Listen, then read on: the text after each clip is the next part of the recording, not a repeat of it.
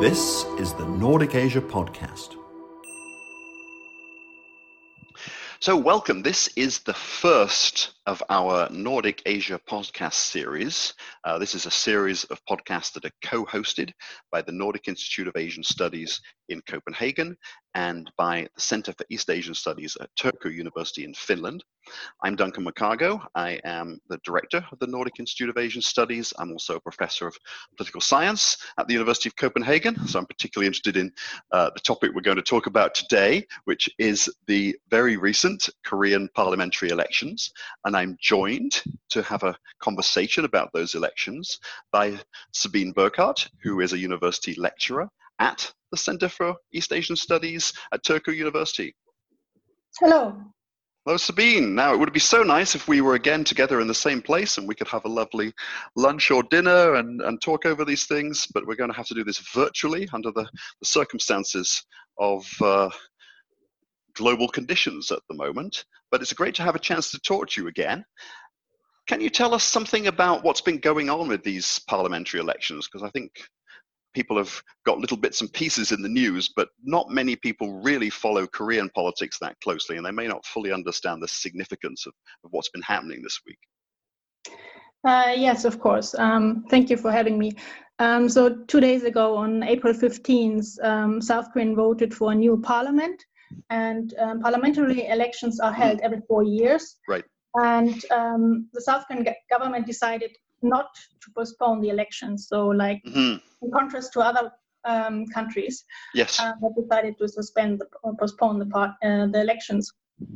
And I think that what we can see from now is that the rather really successful management of the COVID-19 crisis really played into the hands of the ruling party. It benefited the ruling party.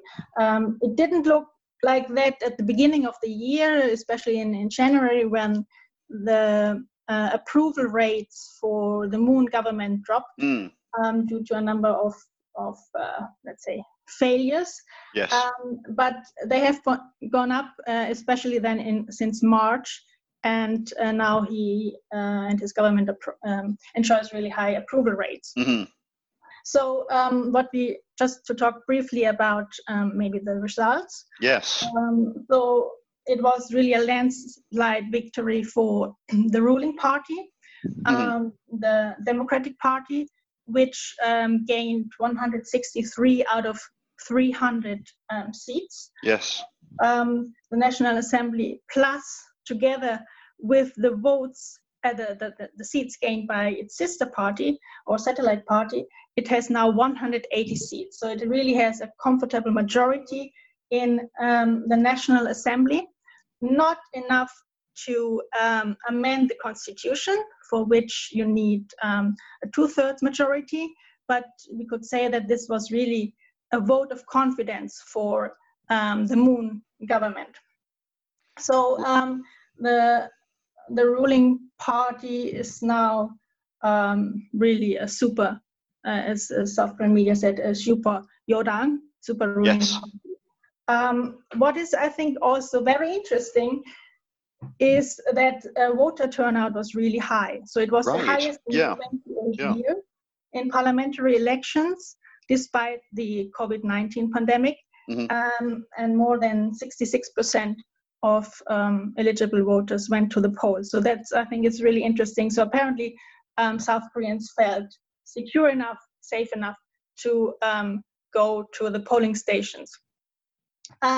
Maybe what I could also add is that a few more women were elected into parliament. Right. Okay. We're getting on to all the topics now. Okay. Then regionalism remains still very strong. So the southwestern province are still the stronghold of the Liberal Party, and the Yeongnam southeastern provinces of the Conservative Party. And maybe two more things is that for the first time, a North Korean defector, Tae Young-ho, the former deputy head of the North Korean PRK embassy in London, he was the first defector to have won a seat through direct election. So there are at least 2 North Korean defectors now in the National Assembly. It's not the first time that a North Korean defector gets a seat in the National Assembly, but for this 21st legislature, there will be at least 2. And then I guess we will also talk more about the electoral reform that did not have the intended effect. Right. Well, let me just go back a bit, because I've got a lot of interesting points here that some people might want slightly elucidated. You did slip in there the phrase satellite party, and I've noticed in the media coverage of this election, there seem to be a couple of so-called satellite parties emerge. So what's a satellite party, and what did that turn out to do in terms of affecting the election result?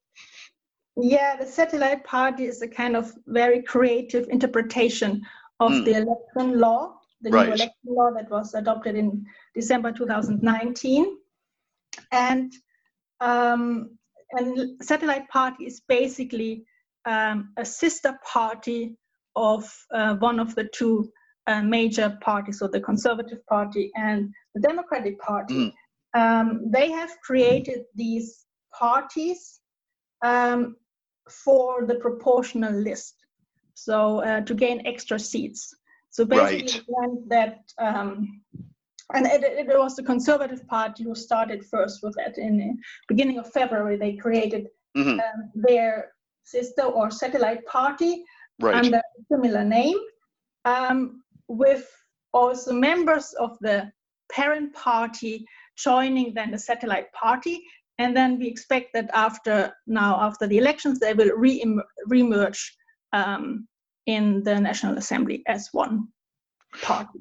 Right. So this was sort of a game-playing exercise to try to get more votes out of the party list system, in other words. Exactly. Yes. Exactly. Yeah. So, I'm familiar with that from Thailand, where some of the parties played a similar sort of game in the 2019 elections. But it seemed like the Conservatives really did badly. This is their worst performance for decades. Why did their vote collapse so much, do you think? I think that's an interesting question. So first, I think it was because of the pandemic, and apparently many voters felt that the South Korean government, at least now, is managing it really well. Also seeing how other countries are really struggling with the pandemic. So they see that, okay, South Korea has really done a really good job for now. Secondly, I think what also, and related to the pandemic, is that many countries are now looking at Korea, how they have successfully managed the COVID-19 crisis, or are managing it. And I think that also gave an extra boost to the ruling party and the government. And the Conservative Party, I mean, they said that this election would be a kind of referendum on the politics of the Moon government, and also the other, let's say, more traditional topics like foreign policy, economy, that all went a little bit in the background. Right. More than in the past. So and it was.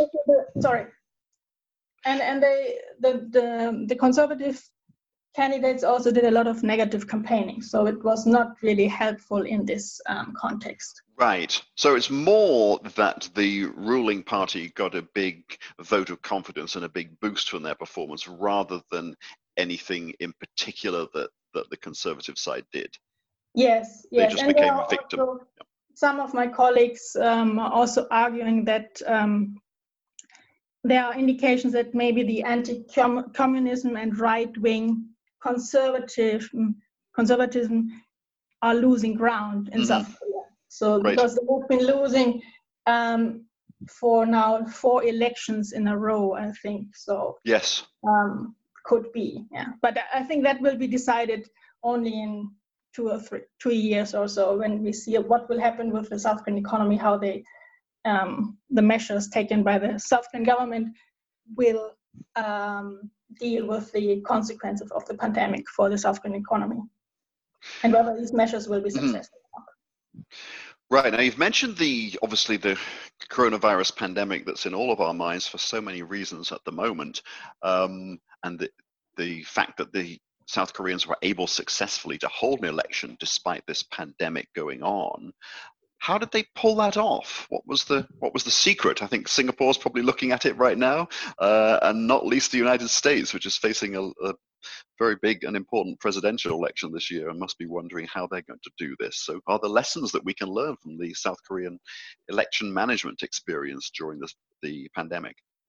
Yes, they mobilized many more people, civil servants, to support the staff at the polling stations, and they took a number of measures to protect the voters. So voters were asked to carry masks when they come to the polling station. They had to keep a distance when queuing up.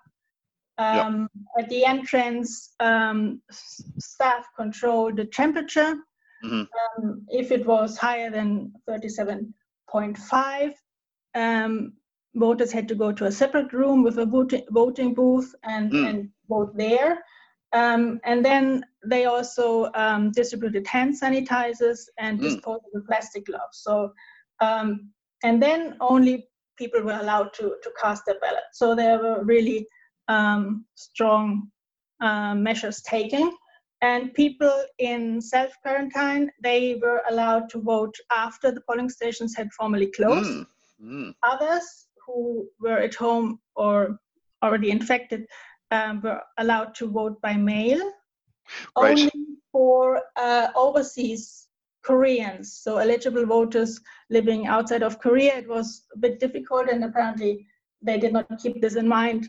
We said about half of them were not able to vote because the diplomatic missions were closed. Right. Kind of problem. But overall, I think it is very impressive how South Korea organized the elections in times of the pandemic. But it also remains to be seen if the infection rate now increases in the next days or weeks. Right, of course, yes. So when they set up the temperature taking operation, is that something like I certainly experienced during the SARS pandemic in Asia, where you'd go through an airport and they had these sort of speed camera type things pointing at you, which would take your temperature as you were walking past? Is that the kind of technology that they were able to deploy? No, they had this, how do you call this? Sticks. Okay. Where staff was just waiting at the entrance and then really controlling one by one.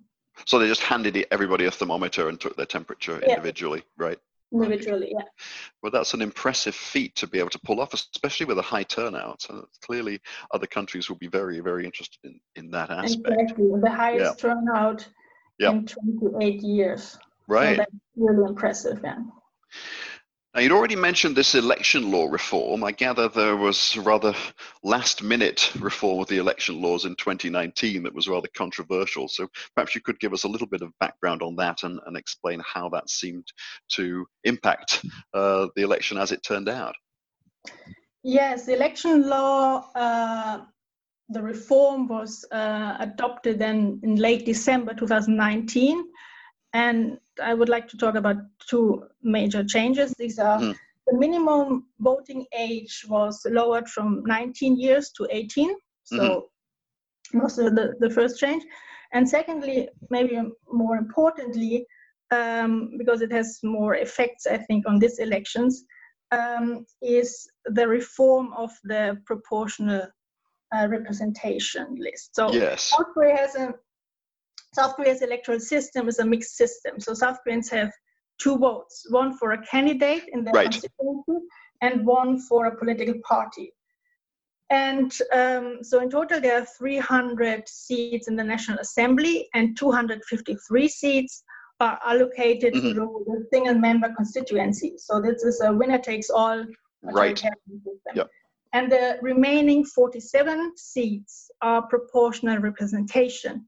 So before the reform of the election law, parties must have had minimum of 3% of votes nationwide to get a seat there through proportional representation.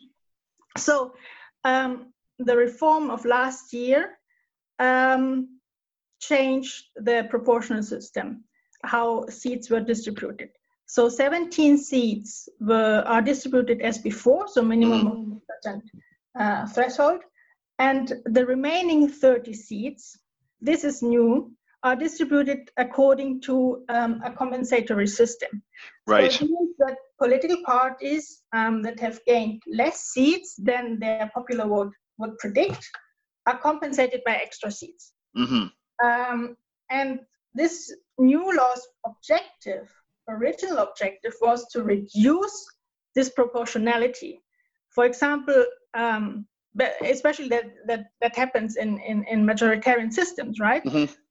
So, for example, and the Justice Party in this election gained 10% of votes, and with this proportional list reform, they would have gained also about 10% of seats, or a bit less than 10%, but at least more seats than they have gained, would have gained before the reform and even now. So, and I come now to the problem. So this electoral reform was really supported by especially minor parties, and the Justice Party was one of those really driving this. And it was very, very controversial, as you said, and especially the Conservative Party was against it. So there was some kind of fisticuffs in the parliament, or some physical showdown. Regular fisticuffs. Yes, a regular event there. Yeah.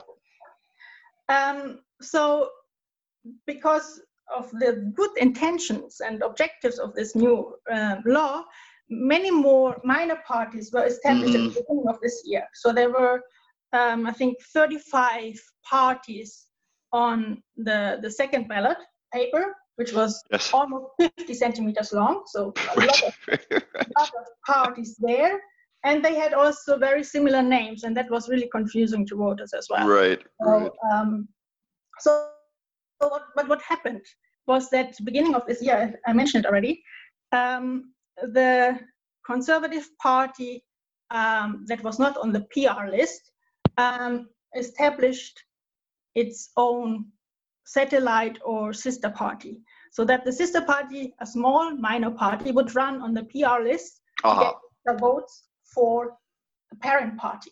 Right. And this put the Democratic Party, the ruling party, in a kind of dilemma, because of course it was them who really wanted to have this electoral reform, but on the other hand, they didn't want that the Conservatives get more votes through this tactic. So then they also decided to have it was kind of a civil society group, but still they also decided to have their own satellite party. Right. With a similar name. So, and as I said before, so both parent party and satellite or sister party would merge later in parliament. And so what was the net result? Yeah, the thing, exactly. The thing is that the reform of the election law did not have the intended results. And it, on the contrary, it strengthened the two-party system, because through the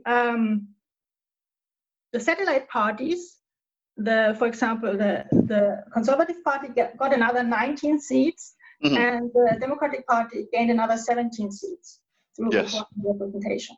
So they grew bigger thanks to their satellite parties, and other smaller minor parties, they didn't get anything.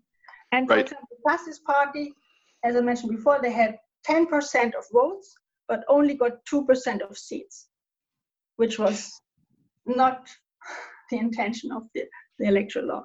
So some people even said that the ruling party and the Conservative Party, the major parties, instrumentalized or hijacked. Yeah, right. So the executive summary would be a reform that was intended to diversify support and create opportunity for more parties ended up actually playing into the hands of the two largest parties.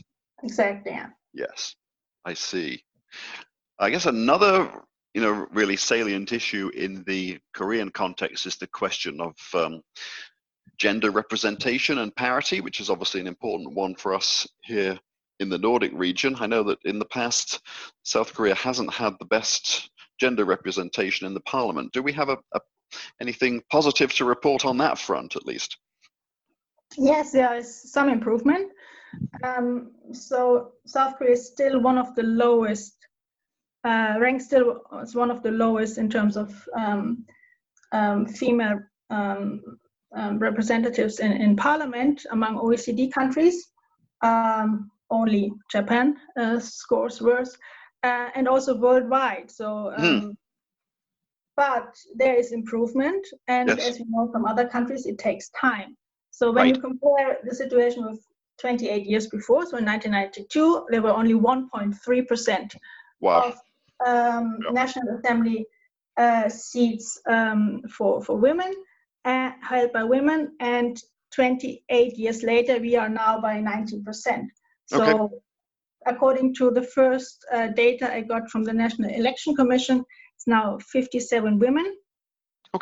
29 women were directly elected in constituency, single-member districts, and 28 were elected through proportional list. But I have to add that for the proportional list, there is a law, there's a 50% quota. So political parties really must nominate 50% of their party list with women.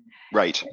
Quota does not exist for single-member districts. Yes. So there's a recommendation of 30%, but it's not compulsory.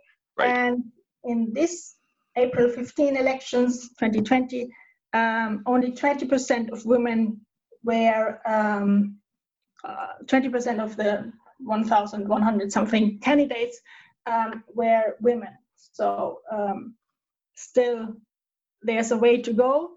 Absolutely, yeah. It is maybe also worth mentioning that there were more women who gained a seat for the Democratic Party than for the Conservatives. Right. So there's progress. It's incremental progress, but at least it's that's a move in the right direction. Yeah. Yes, definitely. I think, as I mentioned, many of us thinking about South Korean politics think primarily of these various presidents, many of whom have been complicated, controversial figures who've had slightly ignominious ends, and we haven't really been so aware of what goes on in the parliament.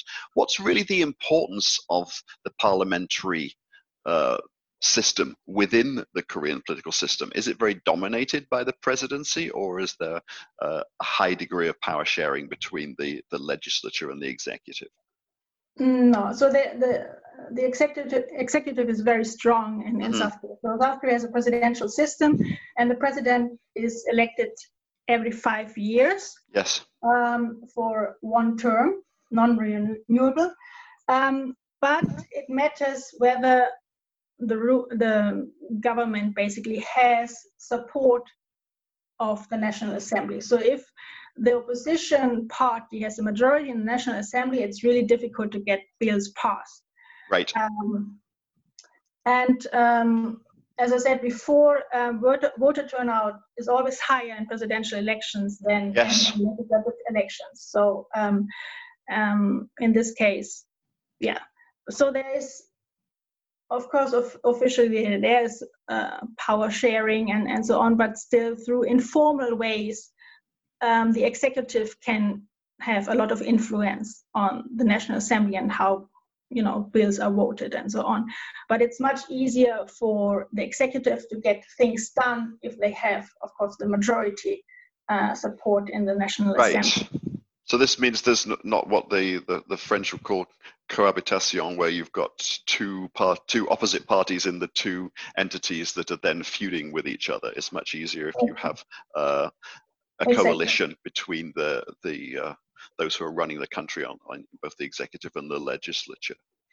So where does this leave us? As far as I know, it's 5-year terms and no renewal. It's a bit like the Philippine presidential system. You only get one shot at being president, and we're almost 3 years into the current presidency, so there's about 2 years to go. Where does this parliamentary election leave things in terms of the presidential election that should take place, I guess, in 2022? Yes, 2022. So I think now with this really comfortable majority, the Moon government can now really proceed with what they had planned to do already before. And possibly it will be able to avoid this lame duck period, so the last time period of the term. So I expect that we will see more things happening now, and more policies to be really implemented by also the National Assembly. And of course, now it's of course too early to say how this will play out for the presidential elections, but I think the very important point is the economy. So how the government is going to manage the negative consequences of the COVID-19 pandemic for the economy. The IMF a few days ago predicted that the South Korean economy is going to shrink 1.2%. And it remains to be seen how the government, despite some really big packages that they now adopted to stabilize the economy, how they are going to deal with the economic but also social challenges of this crisis. And also, I think what will play into are how inter-Korean relations are going to develop, and how denuclearization of the Korean Peninsula will develop. But most importantly, I would say it's really the economy. So if the question whether the measures to stimulate the economy taken by the government will pay off. So measures were taken to stabilize businesses and also private households. But if this is successful, I expect that the Democratic Party will have good chances to bring up the next president. Right, they're certainly well positioned. I mean, are there obvious candidates who have come to prominence perhaps in the last couple of years during some of these various issues, whether it be the political reform or the coronavirus, people who are sort of potential presidential candidates in waiting? So often we look in how wins the race in Jongno-gu in Seoul, in a district in Seoul.